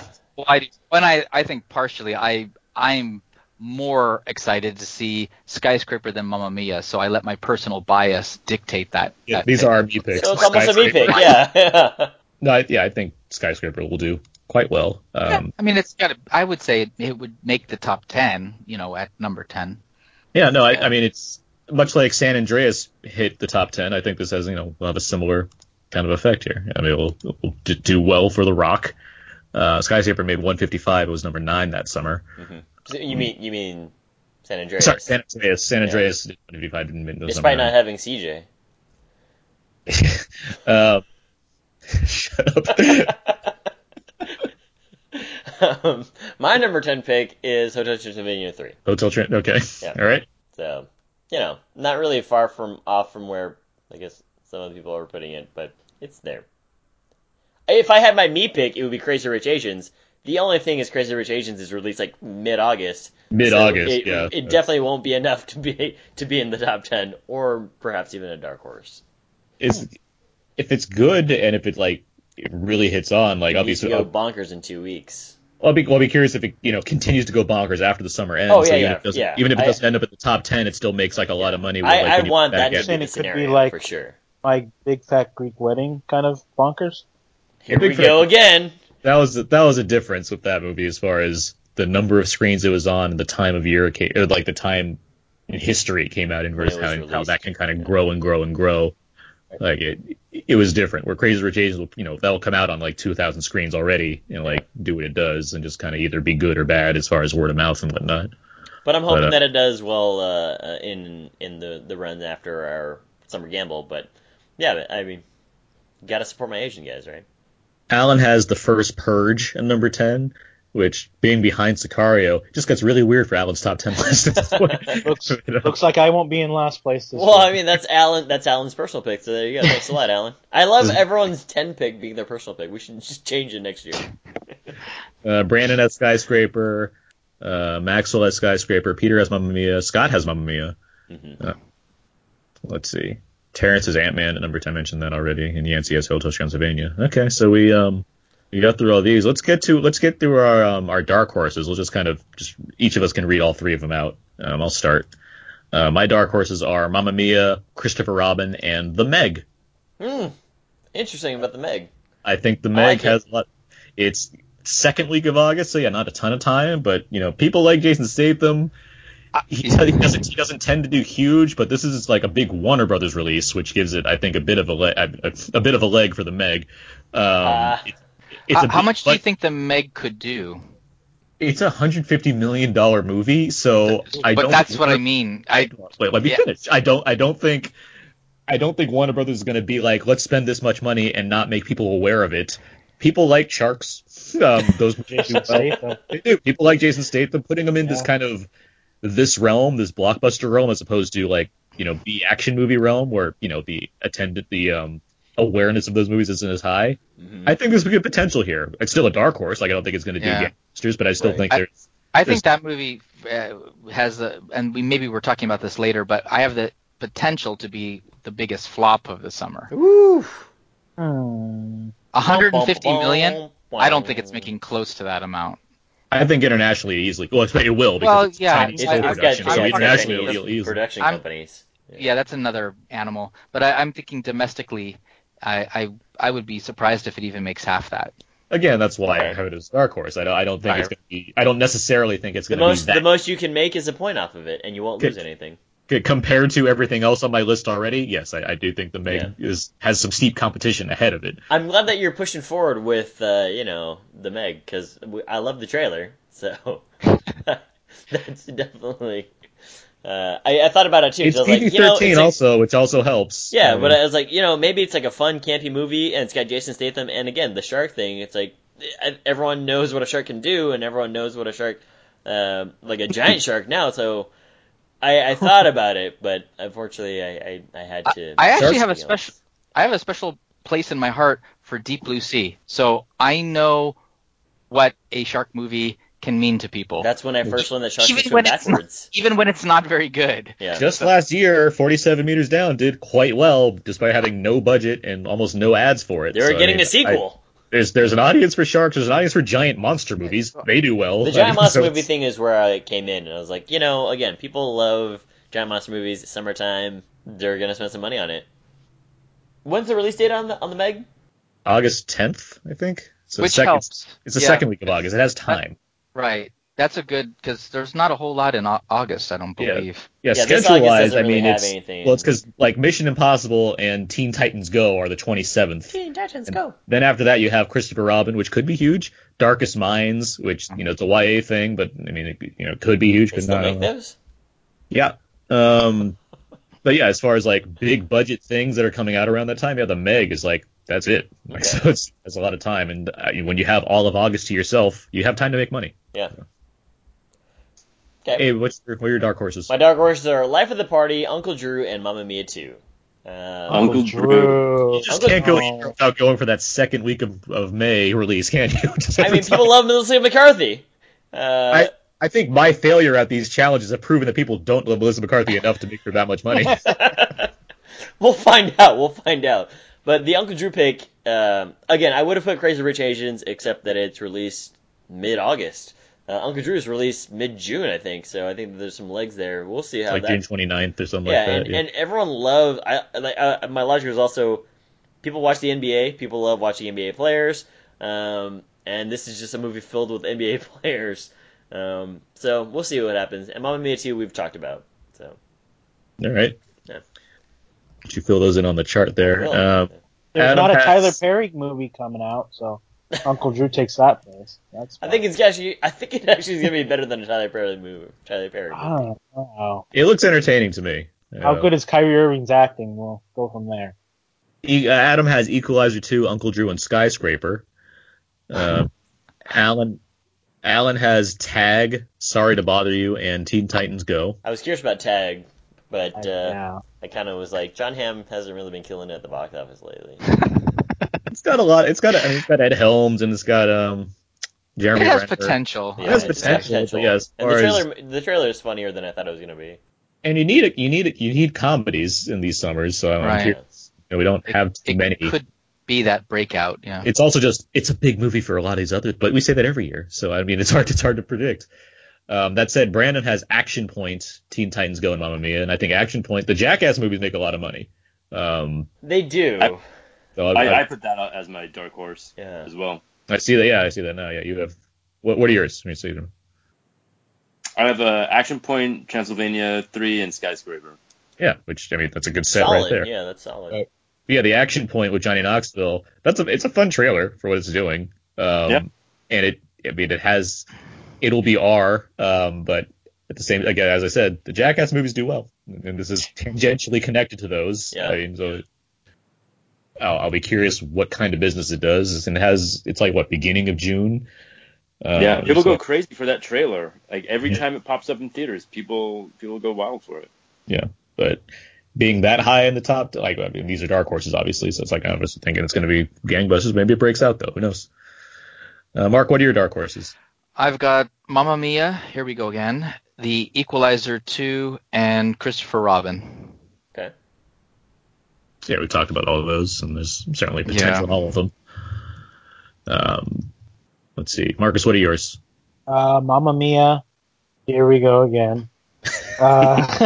Christopher Robin and Hereditary. Hereditary. Horror movie. Yeah.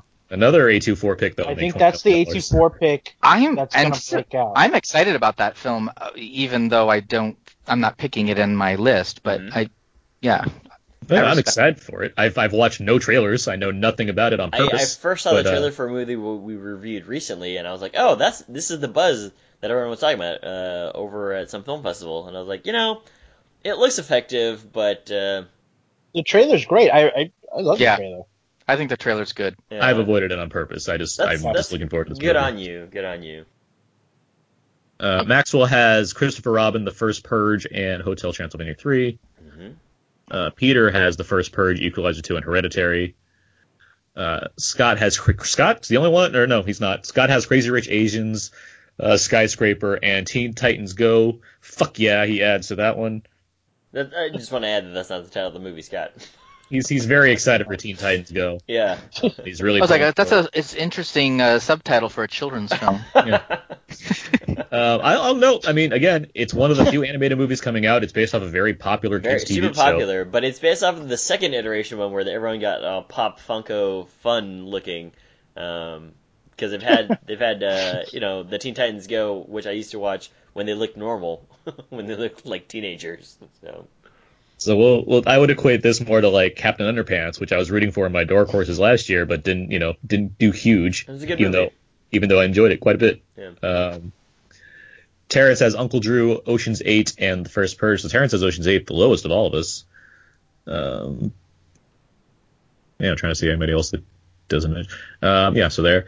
And Yancey has Teen Titans, Crazy Rich Asians, and Mamma Mia 2. Yeah. So a lot of the same stuff we're seeing around here. You talk about Alan's Sorry to Bother You? I think that was interesting. Sorry to Bother. I mean, that's a lot like Hereditary to me, where it's like, all right, they'll be there. Clearing 10 million to me seems like a win for those movies. So yeah, and I think that's a stretch. Yeah. Honestly, Studio A24, which is doing Hereditary, it's also doing How to Talk to Girls at Parties and Under the Silver Lake. I'm excited about all those movies. Oh yeah, I've seen the trailer for horror movies lineup. Yeah, exactly. You'll never not hear me say I'm excited for an A24 movie. Yeah, they definitely have their finger on the pulse of like interesting properties and original content. Yeah, but, I agree. Sorry to bother you. I mean, that's like looking at Dope. That made me laugh out loud. Yes. Like, well, the crazy. trailer when it dropped created a bit of a sensation on Twitter when it dropped, and a lot of people were talking about it when it first appeared. Yeah, but that's Twitter. Like, I don't, that's something. That's not America as a whole. It's like that's not gonna do much. I'm not saying it's gonna like do like business to make top 10, but I think it could be an indie hit. Okay. I mean, presuming I like it, or regardless, I mean, just looking at this movie is like this the kind of thing I like more people to go and see as opposed to some of the other things that are on this list that I'm still looking forward to regardless. But good, yeah, as far as being a bigger hit than just like, hey, it worked well in these circles, and yeah, that'd be we'll see what happens.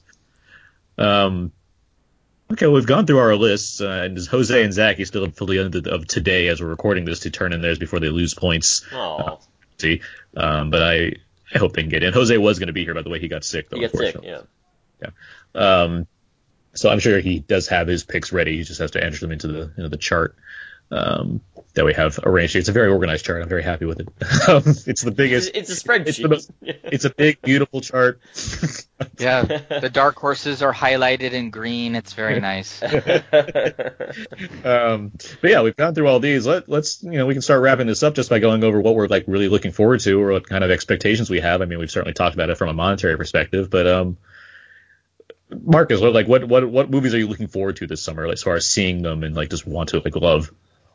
Honestly, Hereditary. I've seen the trailer like 10 million times. But Sorry to Bother You is one that got brought up that I'm kind of interested in. I don't know if I'm dying to see it, but I'm curious. Curious is the word. All right, Jordan, how about you? Oh, Christopher Robin, which I will not be surprised if it's number 2 of the summer. That and Hereditary are 2 of the ones I'm really looking forward to. If Christopher Robin makes $500 million, I'm gonna be like so sorry. I will eat like pieces of paper. Okay. Hey. We all have Avengers as number 1, but what is going to be the difference between number 1 and number 2 at the box office? Like how far will number 2 be from number 1? I mean, if Avengers goes the way most of us expect to, probably $200 million. Yeah, I'm thinking like $150 million. I mean, like the only like Finding Dory is the biggest Pixar movie, right? It's like 400 and some odd, yeah. Like 480 or something like that. So it's like that'd be a huge jump for Pixar to suddenly go up to that kind of level. Jurassic Park has to basically come down. So I mean, it could still be potentially giant in the same way. I just don't. And then there's also Solo. I mean, maybe we're really just not counting on Star Wars and really underestimating it, but Solo could easily be a huge thing also. It's okay, Marcus. I heard you. Deadpool. Possible. Mark, what movies are you looking forward to? Okay, well, in addition to everything that A24 is putting out this summer, I'm also interested in this little coming-of-age drama called Eighth Grade, which came out at the Sundance Film Festival. Yeah. Nick Offerman's comedy called Hearts Beat Loud also looks interesting. Toni Collette is in Hereditary, and she's also in this film, so I think she might have a nice indie summer. And then a documentary about Fred Rogers, the children's host, called Won't You Be My Neighbor, looks interesting, and I've heard a lot of good buzz about it, so I'm kind of great. Yeah, I'm anticipating that as well. Everything you just said is things that I'm looking forward to. That's very pretty much so. echoed, yeah, especially the A24 stuff. Sorry to Bother You is one that I'm really looking forward to. I'm a big fan of Lakeith Stanfield. Yes. I like that cast in general. It looks such a unique kind of presentation of a film as well. So like just all those factors add up to me. Mission Impossible, as far as the blockbusters go, that's the one that I'm looking forward to. I think that trailer is incredible. These movies in general have been pretty terrific, so I don't have any reasons to doubt the potential of Mission Impossible. I'll say I'm more excited than I expected to be about Deadpool 2. Especially that latest trailer, it just got me. I was just you and I, Aaron, were like, we enjoyed Deadpool fine, but I don't think we were quite on board with the how it exploded. Yeah. It was a good 3-star movie. That's where I had it. Yeah, I enjoyed it. I enjoyed it too. I didn't ever want my enjoyment of it to sound like it wasn't enjoyment, but it was such a huge hit that when people started raving about it, my talking about it almost sounded like I was being negative. Yeah, that's how I feel about A Quiet Place currently. But I know Marcus actually doesn't like A Quiet Place too, so it's like I thought it was average. Yeah, join the club. But no, I mean, Mission Impossible I'm really looking forward to. Incredibles 2 I'm really looking forward. I have no reason not to. Pixar's Pixar for one thing. That's my most anticipated. Yeah. It just looks like a ton of fun. Yep. I mean, I'm sure we could all talk about Avengers, but it's like, exactly. That's gonna happen. I mean, I was gonna say, like, for really the Avengers, everyone's gonna know that it's gonna be a big movie. Everyone's gonna go see it. I am for the big box office draws. I am pretty excited for Incredibles 2, and I definitely want to echo everything that Mark said. A24 stuff. I mean, that Under the Silver Lake trailer, I was like, what is this that I'm watching here? And I'm really enjoying it. But also, like what you mentioned, Aaron, with Sorry to Bother You, the format and the storytelling of it, it's like it very reminds me of like Spike Jonze type stuff of just like it's a weird narrative, but just like, hey, it's the way that my mind works, and let's just see how it goes. It's like, this is funny, and also I pinpointed David Cross when I first saw the trailer, and I was just really happy. I was like, that's a weird voice choice, but it works. So good call, guys. I just remembered too. Spike Lee has a movie, Black Klansman, that's coming out in August. I'm a huge Spike Lee fan. It's not a movie, Aaron. It's a joint. Sorry, but I don't think he gets enough credit for the things that he does and tries and how ambitious he can be. So the premise of this movie is instantly intriguing to me, and I always look forward to new Spike Lee movies, and I am looking forward to Skyscraper quite a bit. I got to put that out there. He's got a fake leg. It's Right? See. I like The Rock. I like how he tries to challenge himself. I like that nothing looks like Baywatch, so that's all good. I'll never forget what you texted me during the Super Bowl. He's got a fake leg. But yeah, but Mark, you made a good point about the Meg as far as it potentially flopping. I'm trying to think of what of these movies that we're looking at to be super big could just really disappoint us.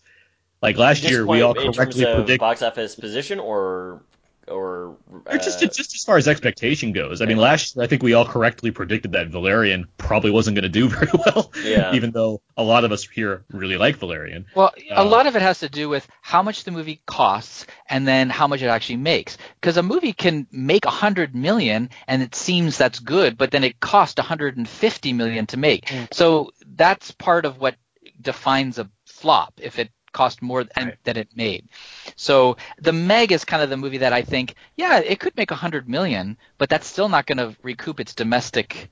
I don't think it would recoup its domestic earnings. I just think in that regard, it just doesn't matter to that movie because it is more focused on the Chinese potential the than international. Yeah, right. And if a Jason Statham movie made $100 million in the U.S., that's by default the biggest Jason Statham movie. So it's huge. That's a huge thing for him as an actor. Yeah. So I would be surprised if it made $100 million, but if it did, I wouldn't be shocked. Mm-hmm.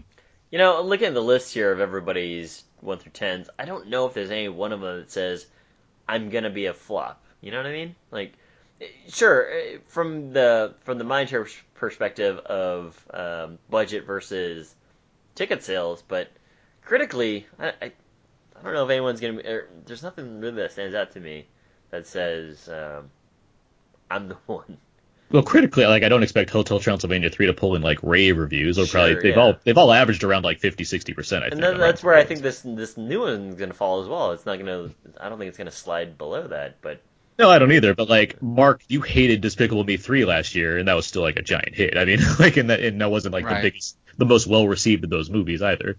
Some of us think it's the best of the series, like me. But it's regardless. That Illumination But Studios.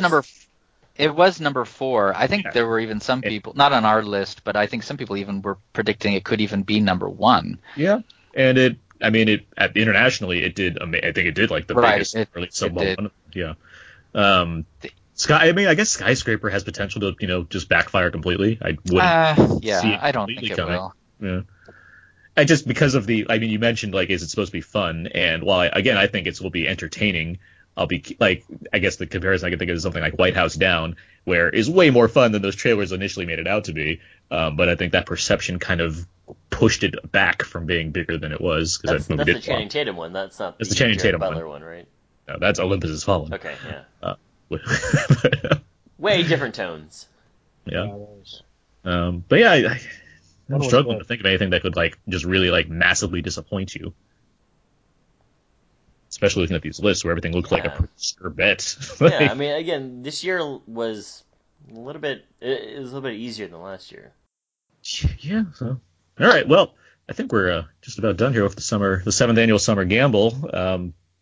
So let's start wrapping this up. Let's tell people where you can find all of you guys' work online. Markus, where can people find more of you? Follow me on Twitter at moviesmarkus and moviesmarkus.com. Jordan Grout. You can go on Twitter, Amsterdam Chap, and every now and then, every few months, I'll write something for Why So Blue. Yeah. Mark Hobin. You can follow me on Twitter at Mark_Hobin, and then you can also read my reviews on my personal blog, fastfilmreviews.com. Abe? Instagram Oakley Dokley, Twitter.com/WalrusMoose, # Here we go again. Here we go again. You can find me writing over at thecodeofzeke.com. All my written movie reviews are there. You can find me covering Atlanta and the Americans over at WeLiveEntertainment.com. You can find me on Twitter and I guess Instagram. I never really say that, but I am the same handle at Aaron's PS4. Thank you guys, Jordan, thank you guys, Markus, and for also joining us thank for you who this. couldn't be on here, but submitted a list. This is grown beyond our wildest expectations. Yeah, thank you all for joining us for this, but this is going to be exciting. This has all been a formality. Just give me the belt now. Ooh. Well, yeah, we'll see. And I'm going to speak for Adam, who says, if you come at the king, you best not miss. You know. Yeah, that's Adam. Adam's a huge Omar fan. Yeah, he is. To be honest, looking at everybody's list, everybody has a pretty sensible list. Yeah. I don't see anything where I'm like, I mean, there's little things here and there where I feel like, oh, that's maybe a little too high, but there's nothing that's too like, oh my gosh, that's just ridiculous. The wild scenario is that Alan wins because The First Purge is number 10 at the box office. Like, that's something that just gives him 13 points. I could actually see that happening. Like, so it's like, I wouldn't be surprised. It's going to be a fun year. Yeah, well, we'll see. Season. And we'll be updating this as we go through the summer as far as talking about the successes at the box office and what have you, because that's what we like to do during this whole thing. But yeah, this should be a lot of fun. The follow-up episode will be on Labor Day weekend. And so, yeah, that's going to do it for this episode. You can find all the other episodes of this podcast on iTunes and on Audio Boom. You can also find us on Facebook and Twitter, all our handles and everything. So, yeah. Google us. We're there. For sure. That's going to do it for this week's episode. Next week, we have the Avengers, guys. It's kicking off. And I won't be here. You won't be here, yes. I'm going to find some guests. But yeah, until then, that's going to do it for us. So until next time, so long. And goodbye.